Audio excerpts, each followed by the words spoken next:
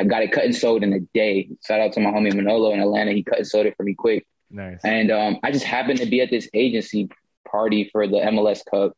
And little did I know, I was wearing the jersey, obviously, you know what I'm saying, from the brand standpoint. I'm sitting on the couch, I'm playing FIFA. Flocka walks up right here to me. It was like an awkward pause. I was like, damn, this is crazy. He's right here. And all of a sudden he turns over, he goes, yo, that jersey kind of fire. I said, bro, little did you know, like I spent all the last 24, 48 hours trying to get you said jersey.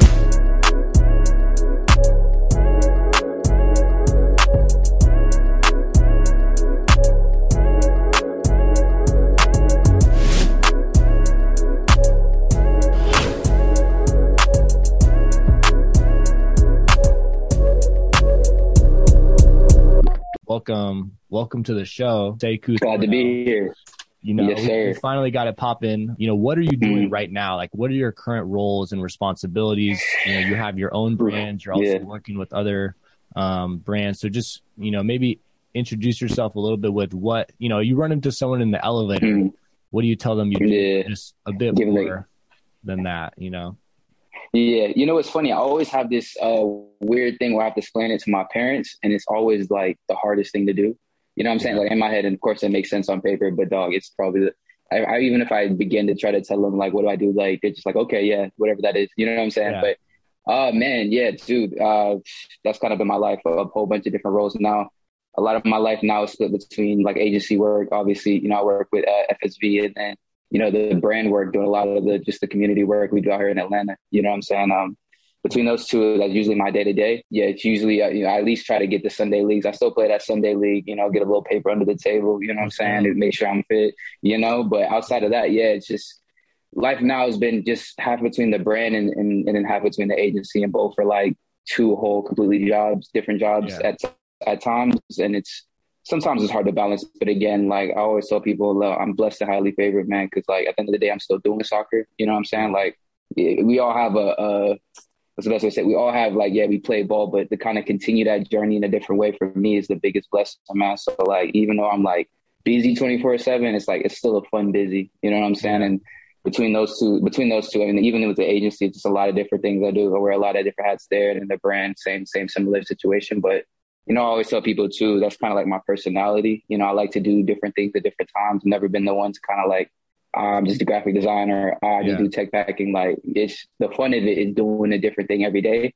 Now, there is a detriment to a lot of things, you know what I'm saying? But again, in terms of a livelihood, man, I love it. I just love it every day something new. You know, you know, every day something belongs to the sport. So I ain't got no plans, really. I ain't got no plans at all. Now, for our listeners, because we've done extensive research on you, Sekou. Ooh, Narwhal style. Okay. A deep dive. But, you said you work, most of your time is spent working on your brand and with your agency. Your brand, which is you're a founder of, is Kit Boys, and the agency that you work with in conjunction with is For Soccer Ventures, correct? Did I have that right? Correct. Yes. Okay. Correct. And that's where most of your time spent, other than on the pitch on Sunday mornings. Yeah, you know it, man. Gotta keep fit once a week at least minimum. Yeah. But yeah, definitely. We had Kaylin Carr on the pod, so we got some For Soccer Ventures love. I just had a call with JJ the other day too, so shout out JJ as well, man. That's the gang as well. Yeah, shout out JJ. No, I feel like, I mean, even just in that brief description, I feel again like we have a lot of these similarities of like, I mean, just doing so many different things on a daily basis and not just being a specialist in one thing. And I think we can probably talk about this a little bit later in the pod of just like the dynamics of that and kind of being a jack of all trades, master of none, except I feel like you are the master of multiple things, so we can get into that. Oh man, I appreciate that. So let's take it back a little bit. You know, so now people know that you're here working for Soccer Ventures. You obviously have your own brand, continuing to work in the game, and have a unique relationship to soccer, from a business standpoint. But let's talk a little bit kind of how you got here. So obviously from our, you know, mentioned extensive research, we know you grew up in East Atlanta. But can you just share a little bit about, you know, your childhood growing up in East Atlanta and kind of when this relationship with soccer started. And, you know, even as far as what were your aspirations as a kid, just because I think it's interesting. It's cool to hear what people wanted to do when they were younger. And then now, that, you know, we're actually in a position to be doing some of this shit. Like, you know, how did we navigate from there? Yeah, no, I have a very interesting journey, and it is a very interesting journey, especially through ball. But yeah, man, born and raised here in Atlanta. My mother's first generation here. She's actually from Africa. She's from the Cape Verde Islands. So yeah, she's first generation here. A lot of my family is from Boston. And yeah, they moved down here, had me down here. Don't know why. I got put in soccer real early, maybe about year 4. You know, of course, that's when, you know, that's the very start of age. So yeah, year 4, I got put in. When you were 4 years old? Basketball. Four. Like I played, there was a small youth club that had a YMCA in East Atlanta, and that's where I used to play ball at when I was a kid, and they just put me in the program. Now, it was always weird. I never got the why because, you know, my dad's big into basketball. He's a big Julius Erving fan. My mom just was like, just regular with the sports situation. But again, I think it was a situation where they knew how to keep me out of trouble. And the first step was kind of like, hey, put him into sport. And then the first thing they put me into was soccer. So yeah, year 4 out the gate. East Atlanta is a very diverse place, man. Like, it's Caribbean, it's East Africans, it's just a slew of people. I think, you know, now that I look back on it, it's probably one of the best experiences of my life being at that club, especially year 4. I was probably played there until I was like 13. I played for all black youth team out here, man. And like, you know, especially in soccer nowadays, man, that's the hardest thing to kind of find. You know, it's just a lot of people that, you know, resonate with you, look like you know what I'm saying, and play the game with you. For me, that was a lot of my life, you know, so I loved everything about it. So like from an early age, it was like, well, I get to enjoy these type of people, you know what I'm saying? I'm playing this game. Like, it was definitely once I got probably about 7, 8, I was like, yeah, I want to be a soccer player, whatever it got to be, however I got to do it. You know what I'm saying? I had to be, you know what I'm saying? And it's just a testament to the true genuine experience I think I had early on. And yeah, so yeah, from year 4 all the way through I played D2 college ball out here, put me into school and everything. So yeah, that was a lot of my journey out here in Atlanta. But yeah, my early life, a lot of it was just playing ball, man. That's the only thing I had an interest in, really, up front, if I'm being honest.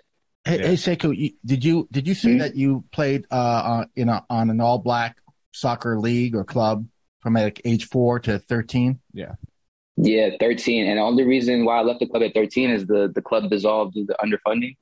And that was the only reason why I didn't stay. And again, I still recognize how unique of an experience that was, because yeah, it was all black, but it was like Eastern Africans, it's Caribbeans, it's, you know, it's so many different people that I got to be in touch with so early on. It kind of did give me a pretty good early like worldview about things, you know what I'm saying? And East Atlanta is still part of the hood, you know what I'm saying? So with all those kind of combinations together, it just, again, probably one of the most genuine experiences I had as a kid, and what kind of begun my life in the sport, if that makes sense.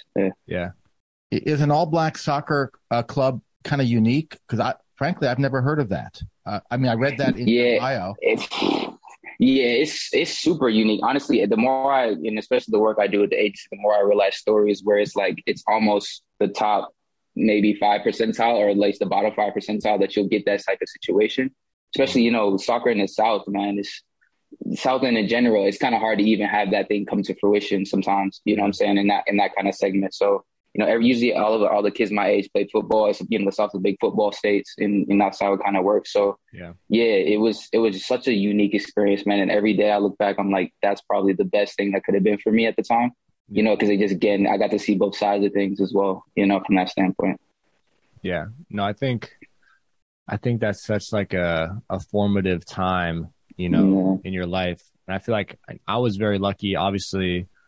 Growing up in Oakland is one of the most diverse places in the country. And, you know, my team was like half Mexican. We had a couple of kids from like, they were Afghani, a couple of Asian kids. Like me and my best friend were like the token white kids on the team, you know. It was just like, such a like combination of so many different like cultures. And his father was French. Yeah. I mean, yeah, we had, it was cool. Like, I mean, I feel, you know, obviously it was different, but like, I think being exposed to such diversity at such a young age is important. It's everything, man. It's everything. I think soccer is such a global game that like, obviously there's still such horrible like racism that happens all over the world, but just like how diverse some of these locker rooms are, I feel like as from a playing perspective, like it really gives you a different global view, you know, being able to share a locker room with that many different cultures. Agreed. So that's dope.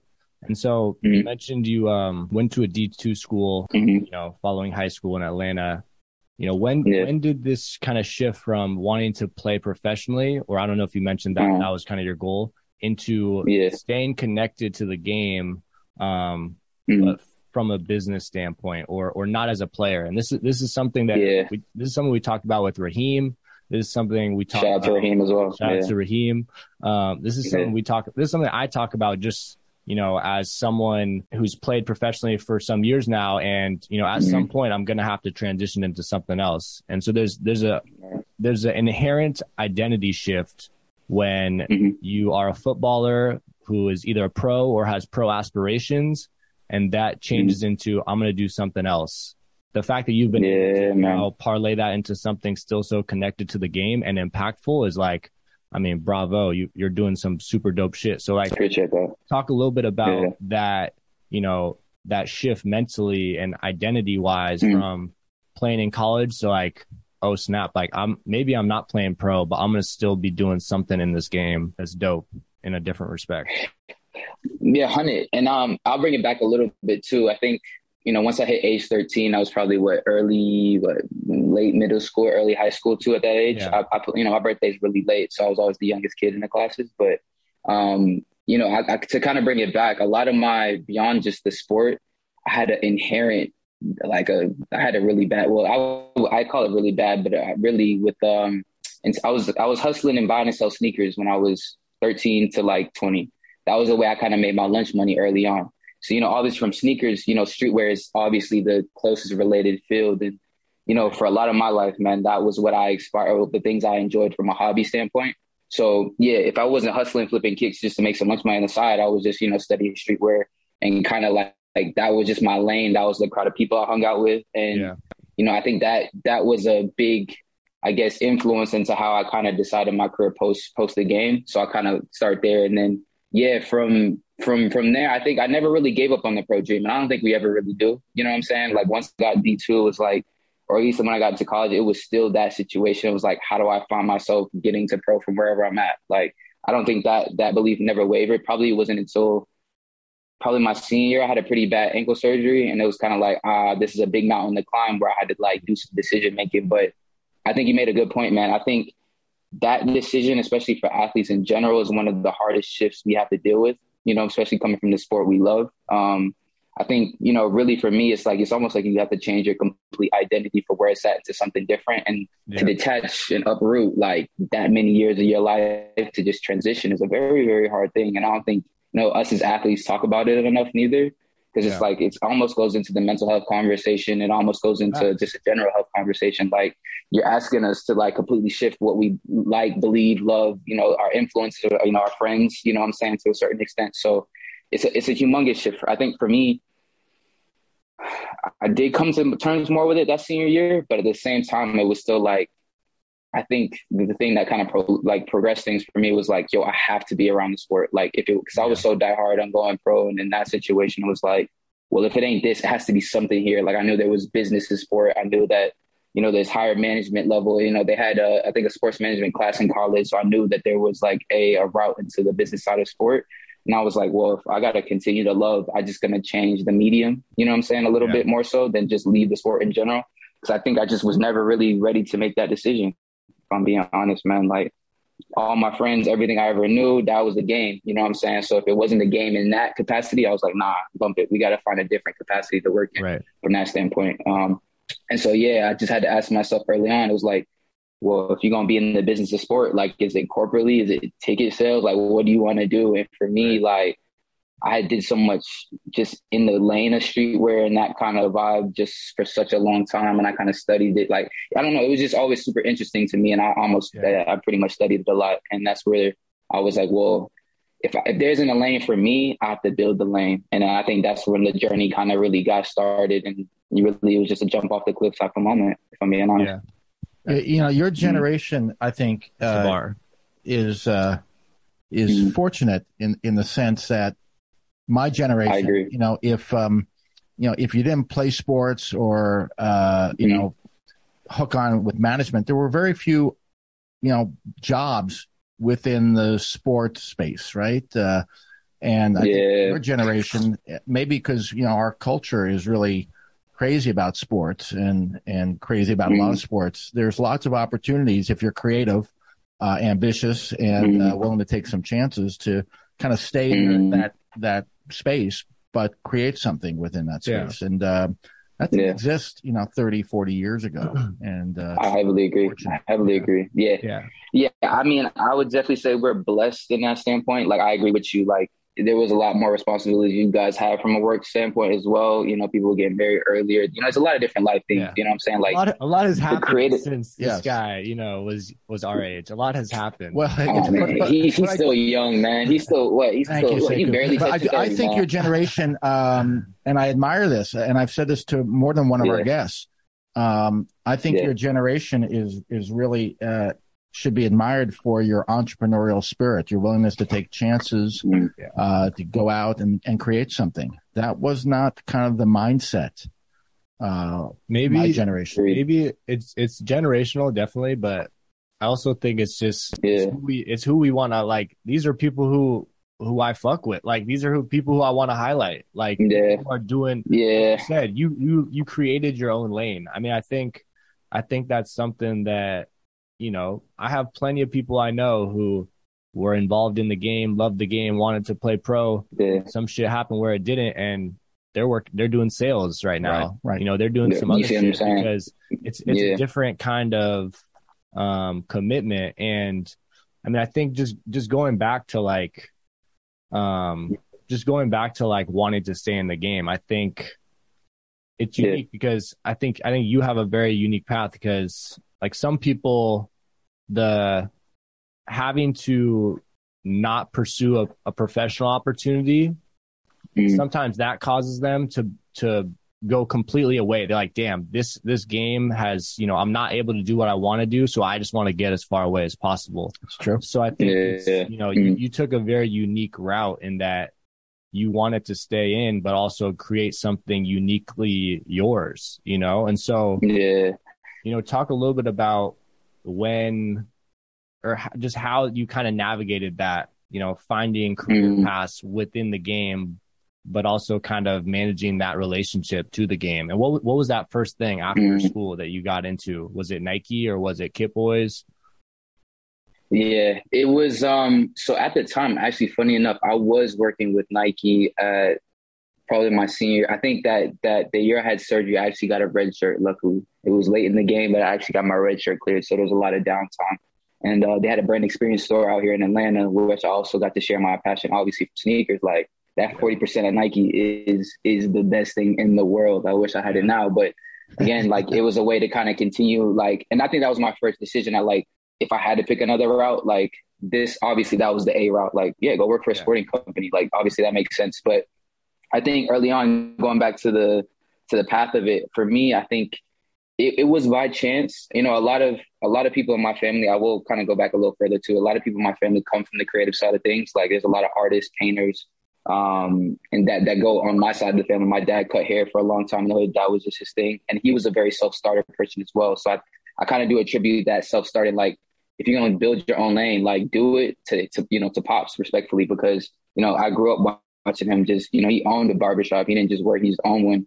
And it did well for us, you know what I'm saying? And it made ends meet. So, I think the self-starter mentality kind of kicked in. And then at the time when I was at Clayton, I did happen to stumble over a heat press. And I think this is where our stories kind of align a little bit. Like, you find a medium that's slightly different, but you're in the sporting environment. So, it was just a random heat press in the locker room, old one probably that they had. Me being crazy, I turned it on. I was like, all right, boom, it works. You know what I'm saying? And then from there, I end up just doing a little research, and I found an old mom and pop store that cut vinyl, like the sports vinyl, like the stuff we do letters and stuff with, right?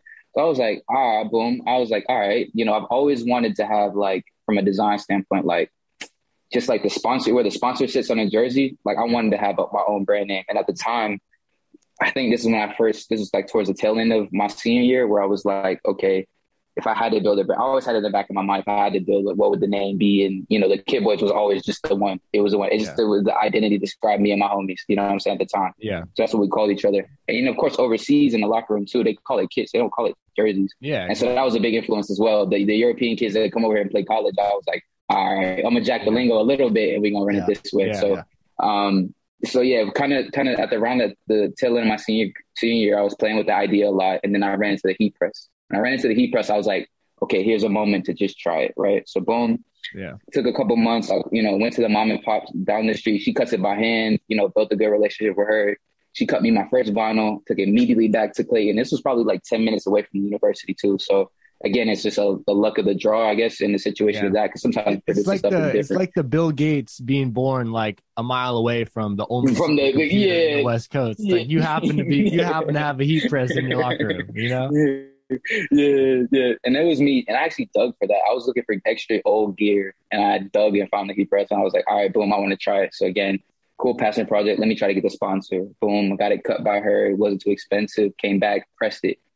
I completely fucked up my first jersey. And that's how I always love to tell the experience. Cause I'm pulling off the vinyl, it's stuck, it's destroyed. I'm like, I got a brand new, it was an old Juve kit I had just had from the closet, wasted the kit. I was like, boom. But I was like, just like a penny or something.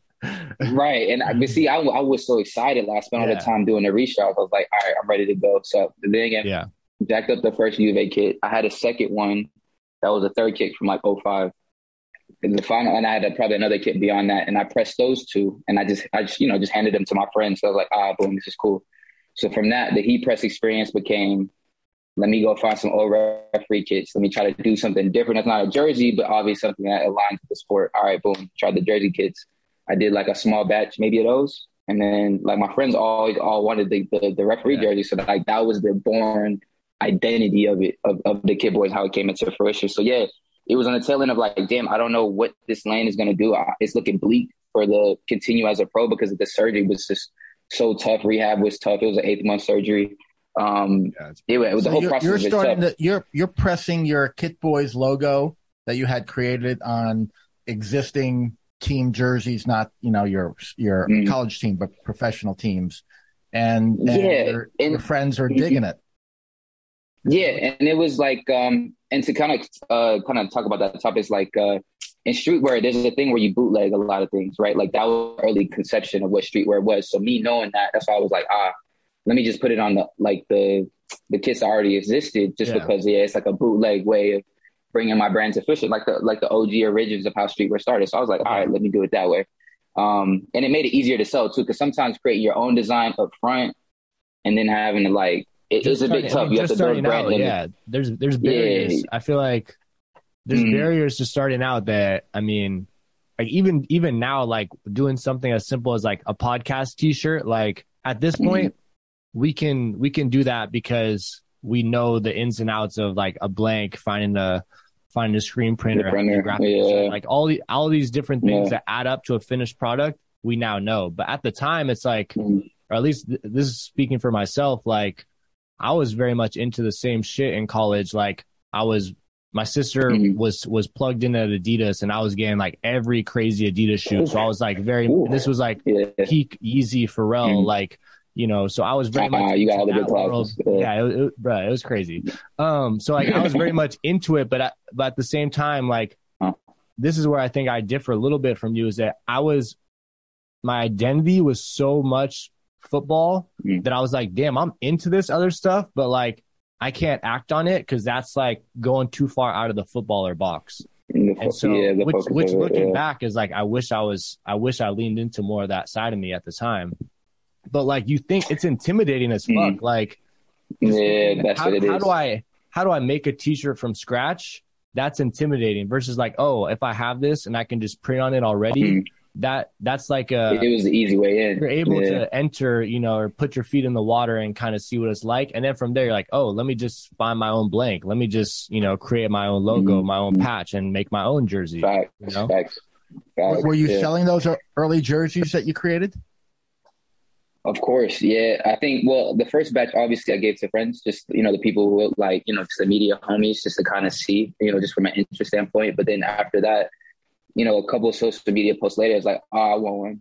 all right, well, yeah, cool. Let me make a couple more. You know what I'm saying? It was just a quick way to do it. And again, these runs at the time were probably just like 10 kits at a time. Nothing heavy where it was too much against me. Plus I had, dozens and hundreds of kits in the closet anyway. So I was like, exactly. I might as well make use of all these kits that be sitting here. And so it made an easy decision, I would say. Okay. So when did this kind of, you liked the name Kit Boys, you started branding jerseys. When did this become like, okay, this is going to be a brand that I start? And what were your goals when you started it? And how did it kind of evolve? How did you, earn a living, earn a livelihood after school while you were, building this brand, or how did you prioritize those two things when you're like, because, seeing where Kit Boys is now and where it's going, like, I think sky's the limit, like when I saw Kit Boys from the jump, I'm like, yo, this is one of the reasons why I think we resonate is because I saw it and I was like, yo, there's a space for this and this has a huge potential, and so what did you think when you were first starting it of what it could be? And then at the same time, you're like, oh shit, I just left college. Like I also gotta pay rent while also building this brand. The proverbial day job. Yeah, that's the proverbial day job. The one we love and hate, boy. You know what I'm saying? But like I said, again, it's all the one we love and hate. But I mean, I think for me,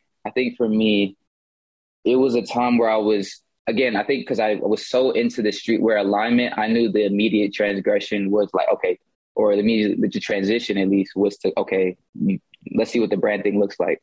Originally, I was going to start it by myself. And I always tell people this is kind of like the catalyst in my journey too. It was like, originally I was like, damn, I'm just gonna start it myself, try to thug it, figure it out. From there I was like, damn. And to your point earlier, I was like, yo, there's a bunch of my homies who are going through the same mental identity shift that I am, from various levels. My boy DJ just got sent to Chicago Fire, a couple of the homies. Shout out to DJ, man. Shout out to DJ. Early on, me and him were spearheading just product, and he's such a product whiz, man. Like if you got into DJ, we played together in academy when we were in Atlanta too, before I went to school. But yeah, he's such a product whiz. And I had him in my corner and I was looking at a lot of my homies. I was like, dang, there's a lot of us going through this. And for me, this is what made me jump kind of, the jump is always the hardest thing. You know what I'm saying? Like, yeah, we're in a generation where we're allowed to jump, but the jump is still a very, very hard thing to do. I think at the time I was like, damn, there's so many people that around me that I knew needed just something else to, just to even get into that just wasn't a 9-to-5. I was like, I talked to my brother about it. I have my little brother, he lives with me now. And he was like, yeah, why don't we just do it with all the homies? And there was a lot of homies who had creative passions, similar to probably your situations. Like there's a couple homies who have a few creative passions. It's like, okay, the brand can help everyone. And when I figured out that point of it, I was like, that was like the thing that made me go every day, was the fact that like I could potentially help somebody beyond me or just immediate homies get to something different or find, or at least not just suffer in that process. You know what I'm saying? Like, again, it's a very, very hard thing. And so, my brother was like, yo, why don't we do it with the homies? And that's all once he said that, I built one big group text. I was like, yo, you guys seen what I've been doing lately, I think, this could really benefit all of us. Like everybody in the group chat, just, if you want to be down, cool. You know what I'm saying? Like, I just need the help and we could all do things together. And, everybody was with it at the time because everybody was going through the same thing. We don't know what's next. So it's like, okay, we'll have a day job, but we need to do something, right? So, yeah, from there, man, like, it was a big, we had one of my homies, Derek, had a basement, and we used to meet in his basement every week. I used to build an agenda. I was like, all right, these are the things we doing. This is how, and I was ready, like, because it was so easy to step in that position because, again, I think personality driven by me, it was like, damn, I can affect somebody else's life and really show them a different side of the sport or a different lane of the sport that could really benefit them. So yeah, the early stages was that. Like as soon as the brand got big enough to where I was like, all right, I feel like I want to do the brand, make the brand decision. I was like, yeah, let's do it. I got the homies together and it was agenda. I got everybody in that basement every Friday, every Saturday. This time, you know what I'm saying? Everybody showed up, and for weeks on end, it was that to start it. And that was really what kind of built the energy for it early on. You know what I'm saying? Yeah. But I think I ask you sorry to interrupt, but can I ask you a weird kind of dad question? No, 100. Go ahead. This is a quintessential dad question. Goodness. I love it. I know that in college, you were not only a good Yeah. soccer player, but you were a good student, all academic team a couple times. So, Yeah. which is cool. That's important. Yeah. That, to a dad, that's really Yeah. important. That's, you know, that's Nah, what it's all about. appreciate it. But I know, I Yeah. also know, you know, obviously you took school seriously, but you were a business major. You focused on business. I saw. Did Yeah. my weird dad question is, did any of the stuff you learned in school, you studied in school? Great question. Did any of that translate into what you were doing or what you're currently doing? I had a similar question, but really? it wasn't a dad question, but it was just going to be like, you know, like what are some of the things you learned actually starting a brand? I was curious. So no, that's a great question, Dad. Great question. Yeah. Okay. I'll start with Pop's question. Yeah, I'll say yes a little bit, but not a lot of it, just because the creative industry was so much different than the business way they teach you about it. You know what I'm saying? So I think early on, the biggest key things, especially from school, was just like the marketing aspect, like the general idea of marketing, because it's such a loose term, you know, especially nowadays. It's a very, very loose term. You can market in so many different ways, but I think just the fundamentals of it, yes, it did help, I'll say, from that standpoint. And then obviously, I think there was a capstone class where the class was all based on like a simulation where you had to like build a business from scratch and work on like 6 different areas. One was HR, one was marketing, one was, you know, actual human capital. Like that was a simulation we had to go. That was probably the most beneficial thing from an oversight standpoint, that capstone class, and then just general marketing. Because I think, was it a lot? I wouldn't say it was a lot. It probably like 25-30%, especially the foundations of it, because I never got too deep into it. I just wanted to play ball. Like honestly, the business degree was a decision because I hated math, and that was the only degree that didn't require to go through calculus and all this other stuff. And I was like, yeah, I know business. Business is easy. So like, let me just do the degree and get my, you know, and play ball still. And I got to play, you know, all those years. But it ended up turning to be a good foundational tool. And, you know, a lot of people say like, nah, college, technically, yeah. There was a lot of people I knew that I built relationships with, for example, in those business classes. And then just a general foundation allowed me to kind of, it just gave me the box so I can get outside of the box too. You know what I'm saying? From a brand standpoint. And I think that was probably the most valuable part to it. Yeah. You know, Sekou, I was trying to work into the conversation that in addition to your soccer, you're all academic. He was just trying to get that in some way. You asked me to get that in, somehow work it in. So that's where I thought I'd work it in, Sekou. I low-key want to answer this question too, because you know, I feel like, I mean, obviously you started Kip Boys a while back, but we're obviously in our, you know, early stages with NSC. But I mean, when I hear you say 30%, you work on your posture or so? Oh, you showing off? I need a tee. Look, I was just gonna tell Max after this pocket ends. It's like, yo, I need a tee at some point. Like it's we'll get you. We may have to do an exchange, you know, because that's fine. Look, however we need to. But just like, I mean, I studied business as well. I was a finance major. And I don't know. I think maybe I mean, bro, looking back, like, or thinking back at some of the like projects I did and classes I took, like for some reason I was going through my old computer and like I opened up one of my old like case studies. I'm like, I did this shit. Like it was like, I mean, some of these like operations management information system, like, you know, different, you know, crazy supply chain management class, and like logistics is another one. The logistics class, a lot of the stuff very useful, but it's all out of my brain at this point. Like I'm gonna just keep it real. All of that shit is gone. And I don't know if it was because that's the thing. Even when I was a kid, I'd say I want to play professional soccer and I want to be a CEO. So I always knew at a young age that I wanted to be like, I wanted to run my own business. That was something that's always been a goal. And yet, for some reason, even when I was in college, like, I don't know if for some reason, I don't feel like I took enough agency over like, hey, you want to run your own business at some point, learn the very basic steps. Like I took these classes and, you know, got good grades and a finance degree, but like, now where I am today, obviously I think I agree. There's a foundation that was set in terms of basic business principles of like, you know, your revenue should exceed your expenses and, you know, all these, you feel me? Like simple shit like that. But like in terms of running a business, I mean, like we have we're working with an architect, we're working with a law firm, we're working with different realtors. We have insurance liability. We're getting pressed about tax issues. We just did numbers on some t-shirts, but apparently we weren't collecting tax. I hope the IRS is that EIN. We're paying it back. We're paying it back. There's a way around that. We can holler about that alcohol, but there's a way around that. As you know how taxes go, there's always a way. Yeah, but just like, I mean, I think once you fill out the paperwork for your LLC or start a business, there's no how to, or hey, we're going to send you a reminder. This is when taxes are due.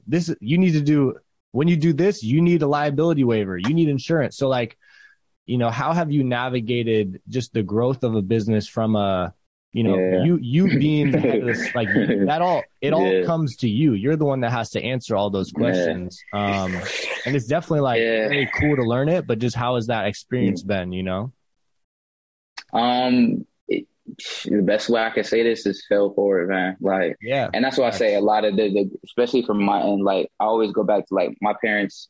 My pops went to school, but he didn't finish. My mom was first generation. There was a lot of general knowledge from that I didn't even know from a high level, like even know what this is sense, right? So like the business courses did help, but a lot of the other stuff, like for example, knowing how to handle taxes with t-shirts and a blank manufacturer, you know, I ended up learning like the best manufacturers always needed an EIN. Then I dug into an EIN to figure like, that's the tax ID you need to obviously, you know, report everything and go that way. So I think for me is like, and the one big thing, especially really unique to me, I think, and I always give myself credit, is like I was willing to do the work to study and figure it out. Like it took a dumb long time. It took hours and hours of like, and I always tell people I've never been afraid of the 10,000 hours ever. You know what I'm saying? Like ever. So like whenever it was something I needed, either I was going to fail my way forward to learn it, or, you know, I was going to spend the time just diligently searching it. Like even when I found that first Bono lady, probably went through months of just hitting everybody up around Atlanta, like who can do this at a low enough price for me to make, you know, even make sense. So yeah, I have a really diligent with details and kind of figuring things out. That kind of helped me from a personality standpoint. But I think, yeah, man, like it's still a fail until you learn process. And I hate to be like that, but it is. Even with this amount of time, it's like there's just certain things you're not going to know, or you might not have the person around you that has the expertise. But at the same time, it's like, my pops always told me it was never an excuse to succeed. You know what I'm saying? From that standpoint. So like, yeah, I had to fail forward on a lot of that, Max. I ain't gonna lie to you. And, you know, you learn a lot of hard lessons, but again, like you don't really make the same mistake twice neither. You know what I'm saying? So there's always a benefit, you know? You studied at the University of Kit Boys. Yeah, come on with it. Look, that and shout out to YouTube University as well. You know what I'm saying? We wish you'd had that one around. Boy, that have made all the difference. Yeah. No, I agree. Yeah. I think that, you know, there's a common theme with a lot of, you know, people who we've spoken with, or just even when I just listen to other people who have been successful in building their own, like you said, building their own lanes. It's like, there's for most people, there's no blueprint. There's no, this is how you do it. Obviously with certain resources, you're provided information, but like, I mean, this is a little corny. I just reposted some shit on IG today, right before this, like, the biggest failure is not trying. Like, 100%, 1,000%. The only way you're gonna like learn anything or get anything done is if you try. If it works, great. If it doesn't work, you're gonna know a lot more about how to make it work than if you just were like, you know. Amen. And so, I mean, even just like in this very early stage that we are with NSC, you know, it's been a little over a year now. Like, we had a meeting probably, let me see how long ago, 9 months ago, probably, with a financial advisor, family friend who's like very successful in venture capital and been CFO for a ton of companies. Know-how. Yeah.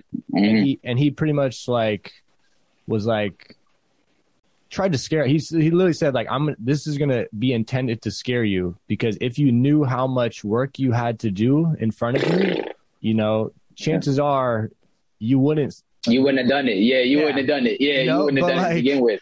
Yeah. And so you have to, like you said, you have to be willing to put in those 10,000 hours, because at the end of the day, when you start something, when you're one of the people who create something, if you're not moving it forward, it's not moving forward. It's you know, obviously if you have a team or whatever, like different people to help, like that helps. Delegate, if you are the one leading the way and wanting to try and move something and evolve something, if you're not working, it's not going to work. So I think just that baseline knowledge of like, it's going to take a lot of work, and accepting that is the difference between people who are able to build something and people who are like, oh yeah, I started this thing and then like it kind of fizzled out because it was too much work, you know? The big divider. That's why I call it the big divide, really, in the grand scheme of things, you know, so for people.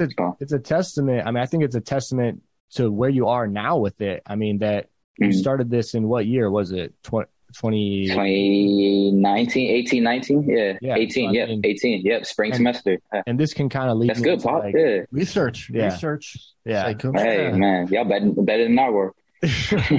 and this can kind of, it's a testament to how much work you've put in these last few years, but also, you know, just looking back at what you've done, like, this has been a few years and you've already done like some super dope shit. And I feel like you're not even scratching the surface, which is that much more exciting. So, you know, talk a little bit about some of the things that you have been able to do. Like I feel like, again, we're similar in that we want a brand to be able to like, it's a vehicle to do a lot of things, to express yourselves in a lot of different creative mediums, whether that be creating a kit, doing a video campaign, a photo shoot, you know, a collaboration with Umbro. Like there's so many different things that a brand allows you to do and express. You can send a message through a brand, you know, you can touch different lives through a brand.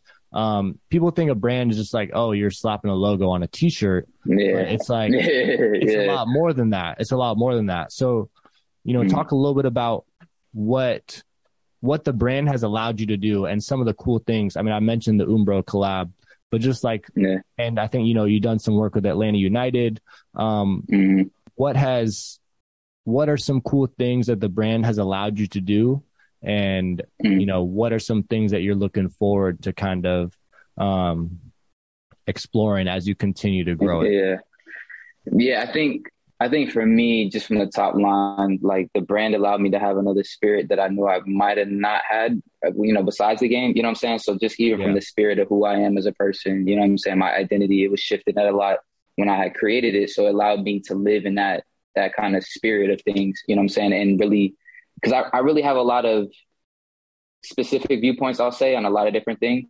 And I feel like, you know, there's a lot of just things in general that have to do with the goodwill, you know, really about me, but not necessarily. It's really about the community, the people around me, you know what I'm saying? How that affects, like that was always a catalyst. So it allowed me to build that bridge, you know, for so many different things that I didn't have, you know, otherwise. And I think, you know, a lot of it was going back to where we, you know, where I started with the homies, like a lot of it was in that vein of like, damn, I could even show them that the 9 to 5 isn't necessarily the route outside we playing ball. Cause I love these boys. Like a lot of the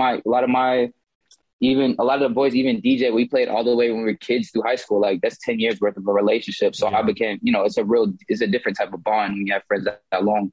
And for me, like it allowed me to live the brand allowed me to create that spirit to just, again, if it's not impacting them or just giving them another lane, you know what I'm saying? So, you know, that was part of it. I think early on the projects for me was the most fun part, I think as well, you know, especially with, you know, you mentioned the Atlanta United situation. I think that was like my first big break, quote unquote, you know what I'm saying? The head of marketing at the time was this lovely young lady named Skate, man. And she actually sat me and my mother kind of like front row in the MLS Cup that Atlanta United won.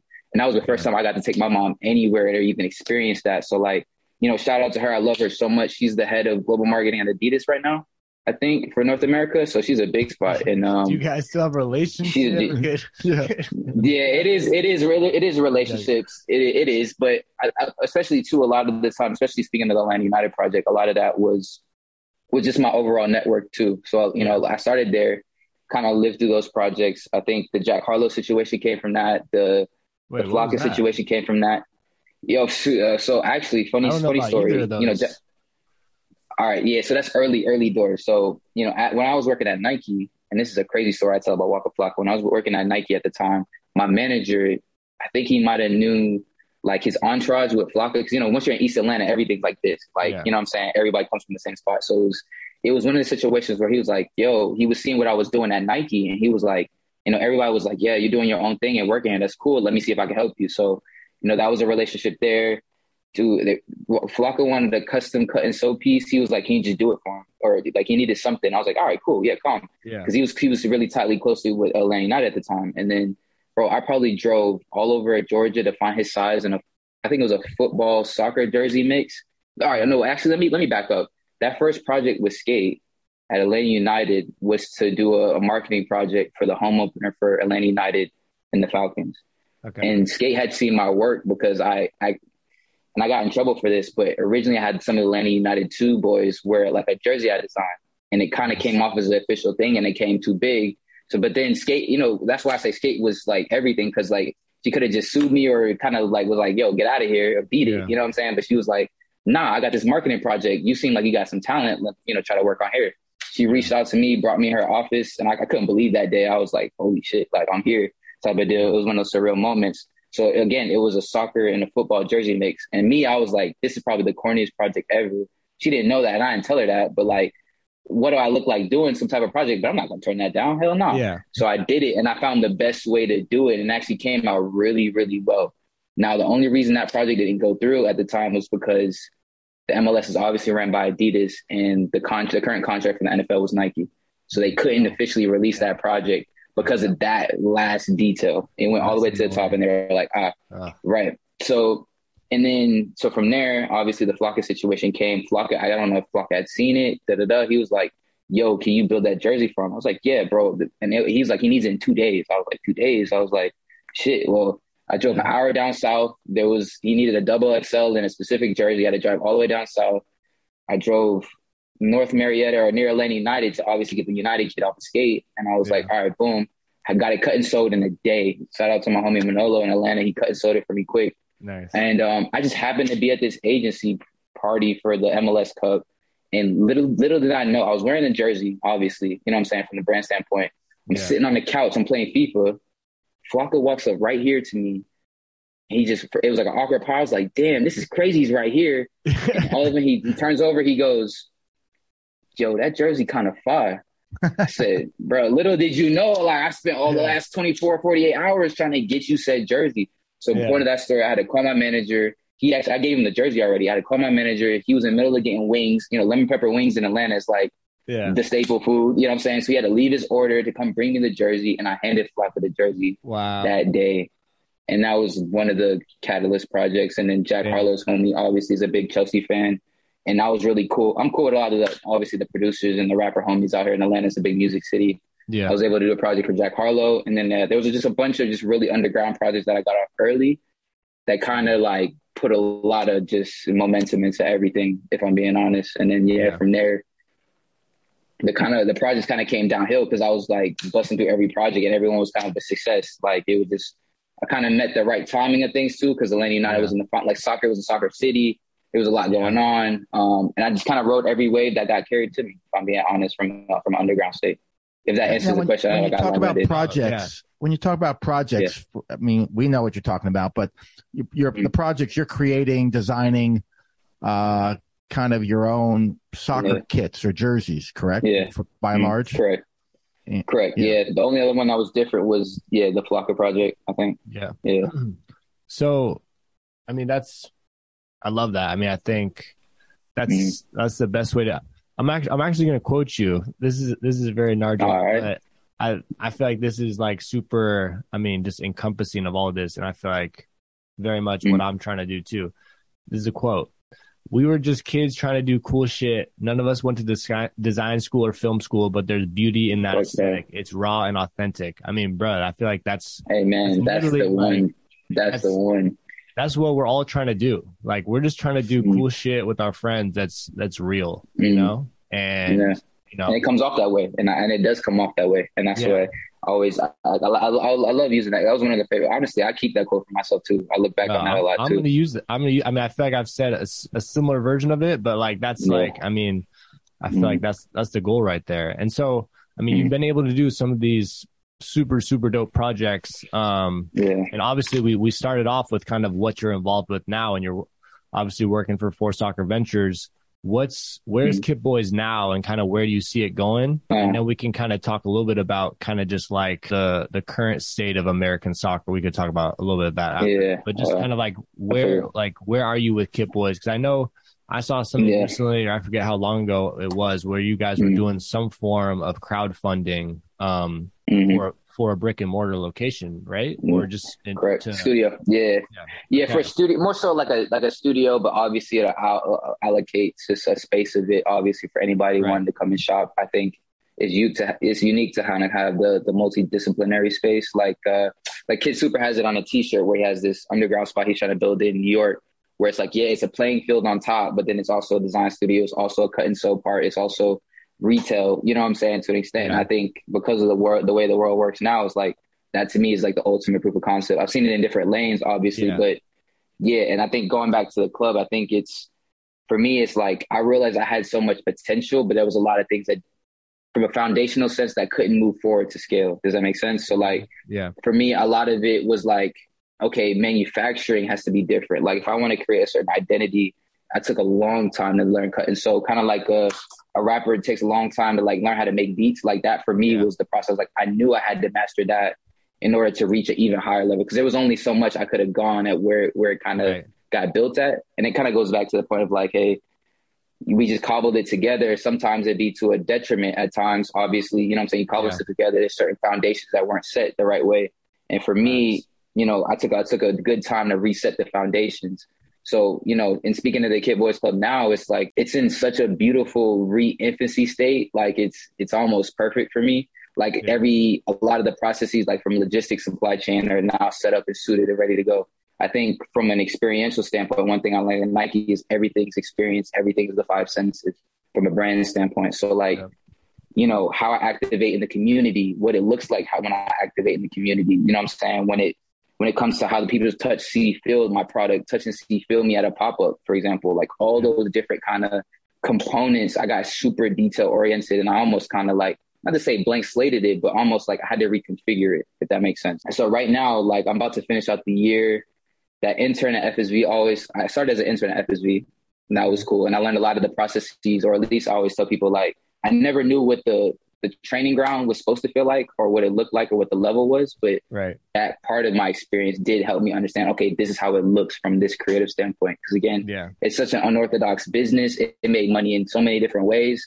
It had to be a different type of foundation. So got back to the drawing board on a lot of different things. You know, obviously COVID and production was a big shift in a lot of things. So I had a good place there, and then I had to chop it and reset there. So and there's a lot of different setbacks there. But for me, I think was about getting it all the way back into this rare infancy state where I can then scale through the roof. Because I knew there's going to be a time where all this shit collides. Obviously, we have a World Cup in 3 years, 4 years? You know what I'm saying? So it's like, that to me is like I have a new 4-year runway to kind of like go to the ground with everything, execute.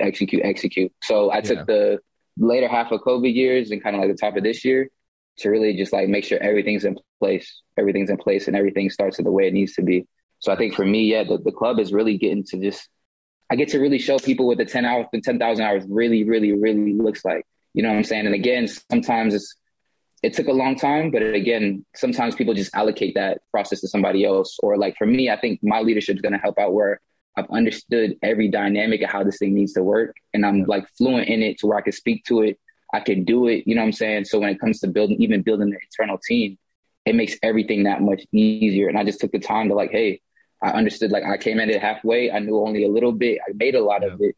But again, if it needs to go, the sky's the limit type of, it had to be better. And I knew that. So for me, we're at this rare infancy stage in a lot of different manufacturing processes overseas and actually locally here in Mexico, which is super cool. And then experiential is everything. Like shout out to you at NSC, because that's a big component, the playing component of it. You know, for me, it's like there's probably 4 or 5 different pillars I want to kind of activate as a brand. And I've kind of just laid the foundation for all 4 of those. So it's like probably looking here the next month or 2, I'm really going to start this is what the 10,000 hours looks like and just seeing how it goes from there. So fun place. Like I'm super excited about it. It's been a lot of work, but man, I just know it's going to be worth every single cent or time spent trying to figure that out. So this is sort of a nuts and bolts question, but you come up with a new line every so often of your streetwear. And how is it sold? Obviously, Kit Boys has a website, right? But do you sell it through magazines? Do you have pop-ups? Magazines? Well, I mean, was it? No, it makes sense at the blog area. Actually, let me plug in my charger real quick so I make sure it don't cut off on us. No, we're good. I didn't mean magazines. What I mean, catalogs. East Bay? No, magazines. Magazine is true though. No, it's true. It's true. Well, thank you, Sekou. You know how Hypebeast is like a blog, but like Hypebeast magazine is like a So it's how do you sell your stuff? I think I mean e-commerce and direct to consumer purchasing is everything nowadays, and that's the easiest way. Obviously, you can go direct to consumer very easily through Shopify and kind of building a platform, making sure your website straight from there. I think for me, a lot of what I build is what I would kind of call, or what people call now, is like a cultural currency, for example. So like a lot of what I've done from a foundational level is like just really commit this authentic experience to where I garnered a lot of respect for what I do and how I do it, because I just pay attention to a lot of the details. So we all used to call it word of mouth marketing, but for me, it's like I built enough of a cultural currency where it's like, it's almost like this infinite buzz. And what we see with a lot of streetwear companies is like Supreme will never fall. Like it got to the point where venture capitalists had to step in and hand them half a billy, you know what I'm saying, to keep going, you know what I'm saying? And it's just a testament to 10 years of just cultural currency they built in their city and kind of how it works. So for me, it's twofold. It's obviously doing, the releases is like your own form of marketing. I did cut and sew, like crazy cut and sew pieces. We did one for World Soccer Shop, for example, where it's just like, it's a marketing piece. It's a one-on-one piece, but I call them marketing pieces because that's what they really do. They break the internet, and that's what they're for. It's like an inverse way of marketing. Then usually that gets on the blogs, or what you would say a magazine, for example. You get a couple of features. You just do all the like underground work you need. That's a lot of my like catalyst. And then, direct to consumer. It makes it easy. I just capitalize on just the raw, authentic love that I get from that standpoint. And then, and it kind of works itself from there. Yeah, I feel like, bro, I feel like a broken record saying this, but like there's just so many parallels to what we're doing and looking to build, similarly. Like especially right now, where just a little bit of context of like what we're doing, and the parallels. Like we have the goal of opening a space, 2 5-a-side fields, a cafe bar retail space, similar to what you were saying with the Kid Super, where it's like this is somewhere to activate, somewhere where people to come, somewhere where all these different intersections meet, but like until we have that space, there's a limited way to monetize what we're doing. So one of those things is through merchandise, t-shirts, but like for the vast, or not for the vast majority, but for every other aspect of these pop-ups, these experiences, everything is for free. Everything that you are coming to experience is provided for free, except we're offering a t-shirt, for sale. So it's like, yes, we may be operating, I don't even want to say at a loss, because we get creative with different forms of brand sponsors, different ways to leverage these relationships and what we have in that cultural currency to make it not at a loss. But it's not like we're doing these things and bringing in tons of money. But what we are doing is creating a culture, creating a community.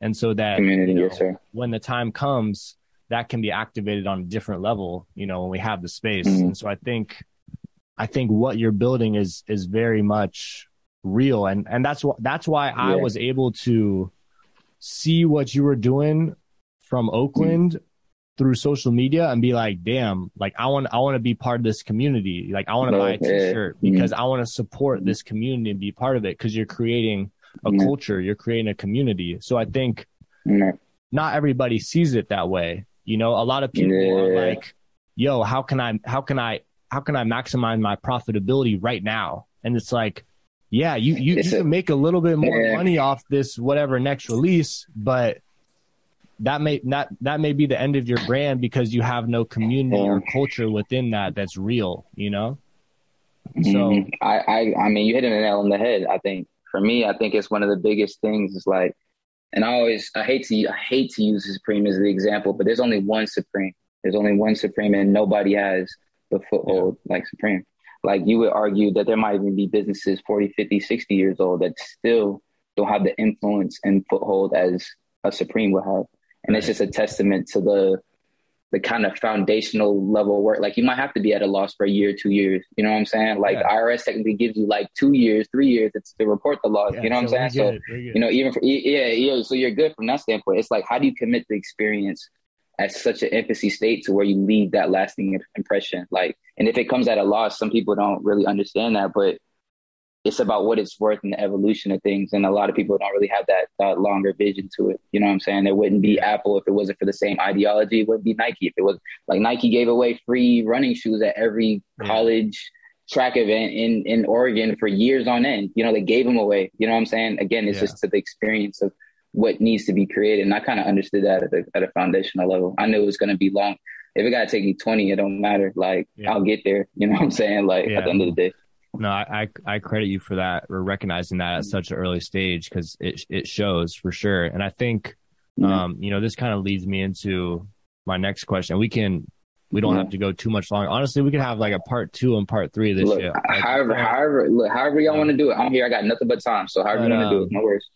But no, I just feel like I'm just like wanting to chop it up about this right now. But like, you talk about having that four-year runway to the next World Cup, and a World Cup that's going to be in the U.S. So it's like, I mean, that's a very unique time and opportunity for soccer-related business, especially culture and community-centered business. Where do you think the current kind of climate of American soccer is in terms of those two things, culture and community? And where do you think we are, and like, where do you think we're going? And, this is something just to add a little bit into that, like, this is something I talked to Raheem. I mean, there's a lot of intersection of what we talk about, but like, that's my dog, man. I love him. We're at I know, me too, bro. We're at a point where like soccer culture in America, it really hasn't been formed or shaped. Like there's this idea, and that's the hardest part of the business. Yeah. And so I feel like we're at this point, and this is what's very exciting to me, especially here in Oakland, because like there's nothing. I mean, obviously there's the roots, but like in terms of broad culture, like there's nothing yet that has really been shaped. And so like I feel like we're at a unique time where we can shape that, and we can have the influence, like through brands and through companies, through fashion, through activations, where we can actually shape it and make it unique. Because I feel like in other countries, soccer is their culture.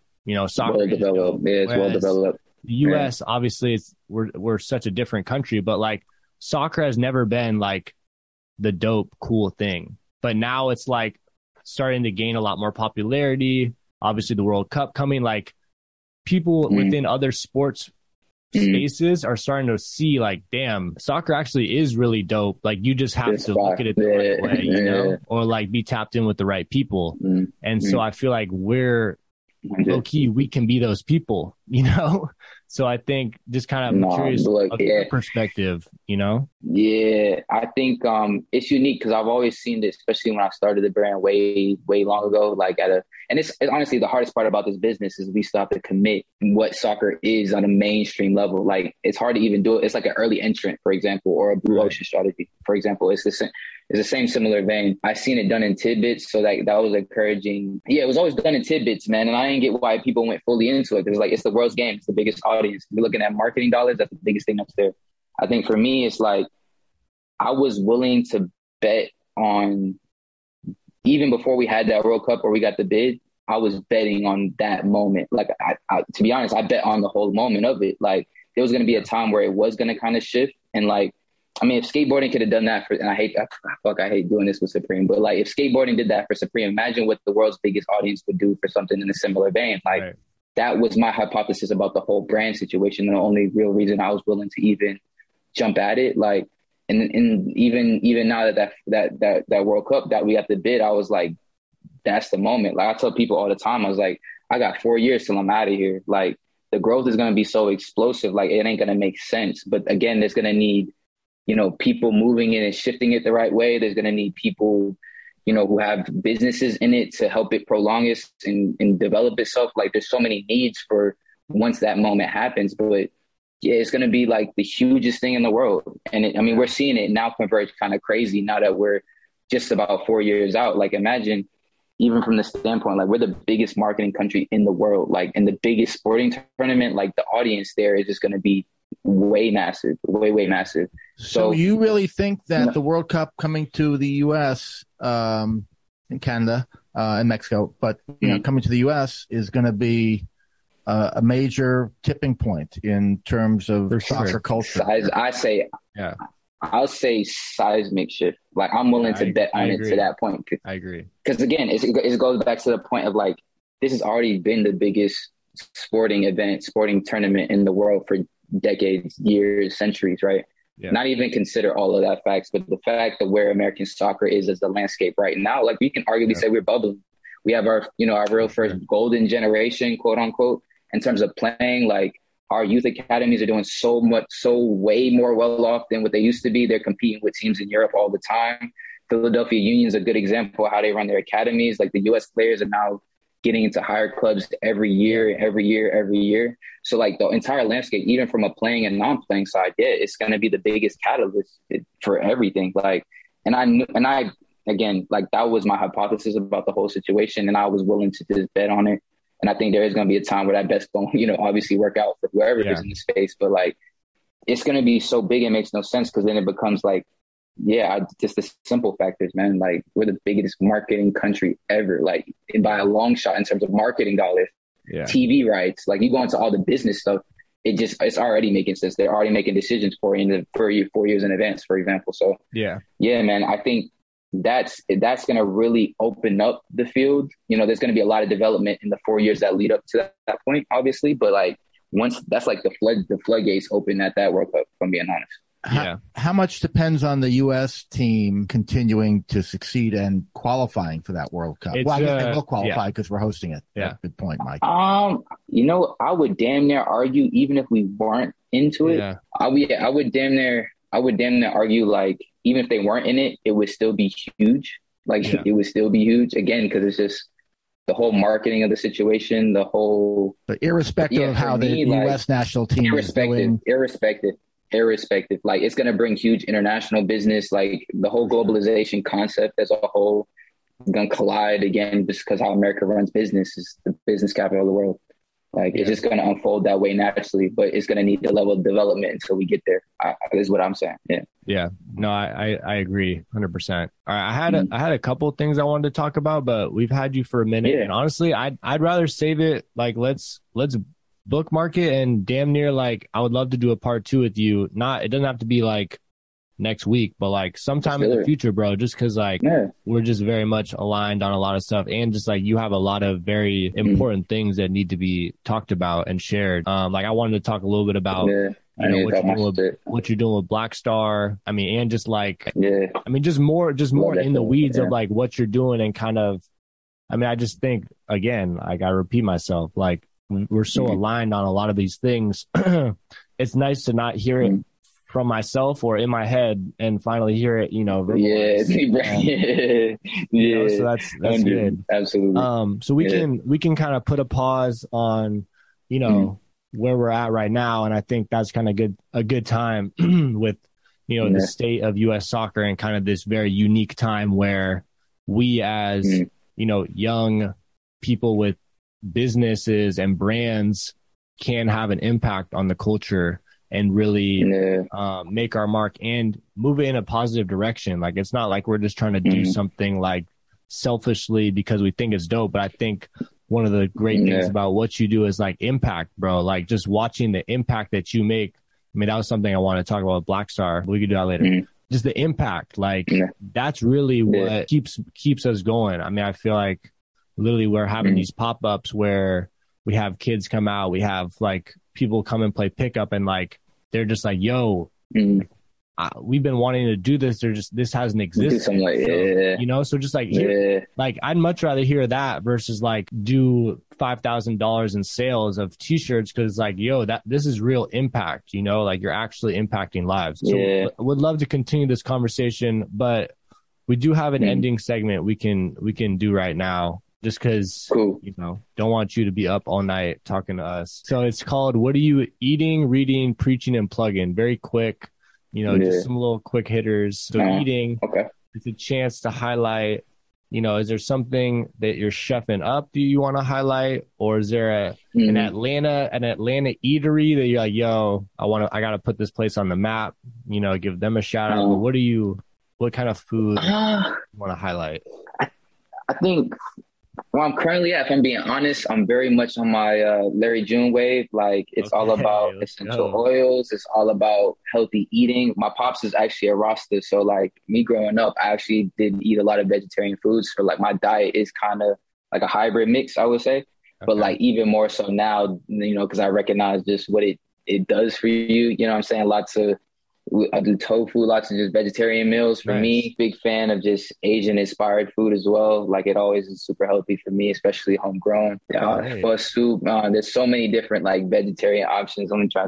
Mushrooms is my favorite vegetable. Weird fun fact, but I could eat it on anything. So you're in the wings capital of the earth, and you're not enjoying. They eat mushrooms. Look, all right. So let me put it to you like this. Let me put it to you like this. Now, I still do my Atlanta staples for sure. We're not missing that. Lemon pepper wings, wet, all flats. Well, all flats. Yes, depending on who you are. Depending on who you are, obviously. But all flats. The wings still get done. Nah. I still get to enjoy it. There's a lot of like real soul food brunch spots out here. Our brunch is our new party scene. It's like day partying, and you'll go get brunch. But brunch is usually like soul food, mac and cheese. You name it, whatever it's the soul food out here is so amazing. And it's really, Atlanta's really diverse. So we eat a lot, but in terms of the Atlanta staples, soul food and wings, count me in. Like, definitely get that once a week. Okay. We got that. Eating, reading. Is there any book or just text, any sort of text you'd want to highlight, recommend? Yeah. I'll be transparent. I haven't been doing the most reading recently, just been busy with other everything is the input though. It's the right. But look, one thing about books, it's the best input. I hate to say it might be top 3 if not. No, for sure. I think for me right now is a book called The Go-Giver, and it's kind of like it's the only book I've read standing up and walking at the same time, and that's how good the book is. Like, I reread it all the time, so I definitely recommend that one. What's it about? It's basically like it's business, but again, it's a story. It's a story about a guy. Pretty much, he's working at a corporate firm, and there's this guy in the office who does nothing but has the highest paying job, and nobody ever knows why. And the story goes through 3 ways of basically 3 marquee ways of doing business, but it has nothing to do with business at all. It has to do with like personal relationships and how you behave as an individual. It has to do with just like a law of attraction piece where, like, you know what I'm saying? It's like, you have to, the law of attraction is a real thing, but there's also another half of it that does play a key component in the law of attraction and go into that. Right. And then there's like another one where it's just like, I don't know, it's just a lot of humane values to business that I love in a story, and it makes and it's based on a real story, actually. I can't remember I think I have it somewhere in here. I might have gave it to one of them. The Go-Giver. I recommend it. Okay. I'm trying to think. Like, definitely look into that. We'll find it.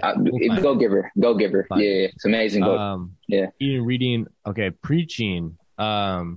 You've done a lot of this. We could choose any of 15 different little sound bites, but is there?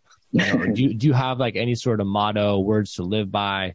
Just something that you were to like, if you were to preach something to our global audience, just what would you preach to them?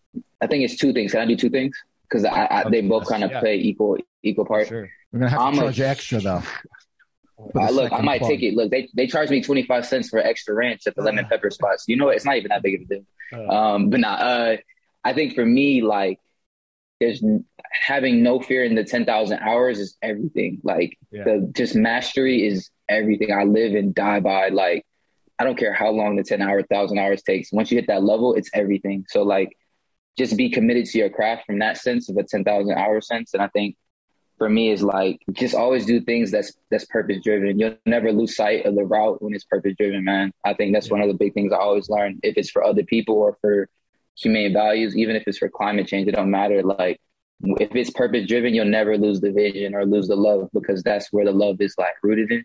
So, yeah, those two for me might be the ones. Yeah.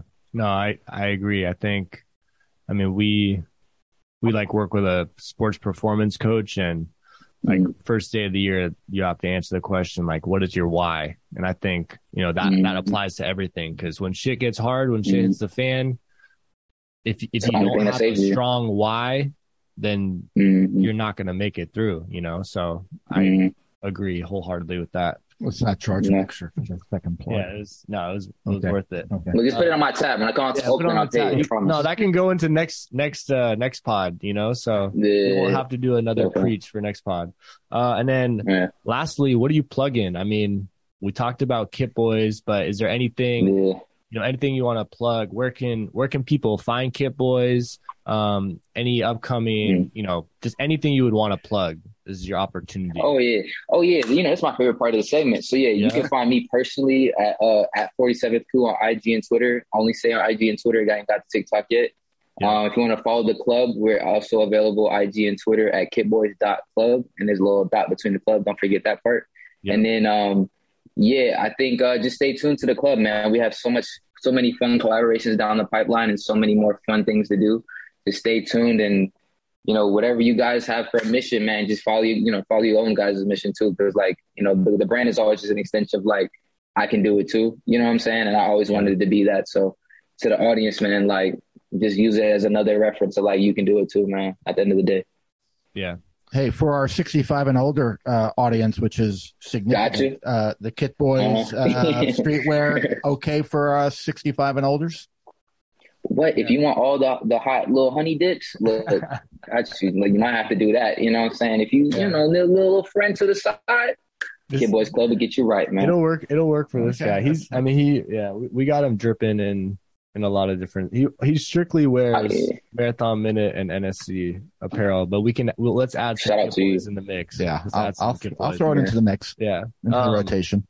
Hey, I mean, there you go in the rotation. All right, bro. This was incredible. Like, we went way over time, and we could have kept going. I literally am looking at like another 5 questions I just skipped because I could have kept talking about those other subjects for so long. I mean, once again, I appreciate you taking the time. I mean, I think, bro, your story and perspective is so valuable and inspiring and just important for not only people aspiring to do and work in the space that you're in, but just like anyone with goals of doing what you're doing, outside in other spaces and other brands. So I think, what you're doing is truly incredible. I think you're just scratching the surface. And like I said, I'm excited to continue this conversation and continue our relationship. I mean, shit, bro, all we've done is had 2 Zoom calls, and I feel like... Yeah, I'm about to say, we got a lot of work to do.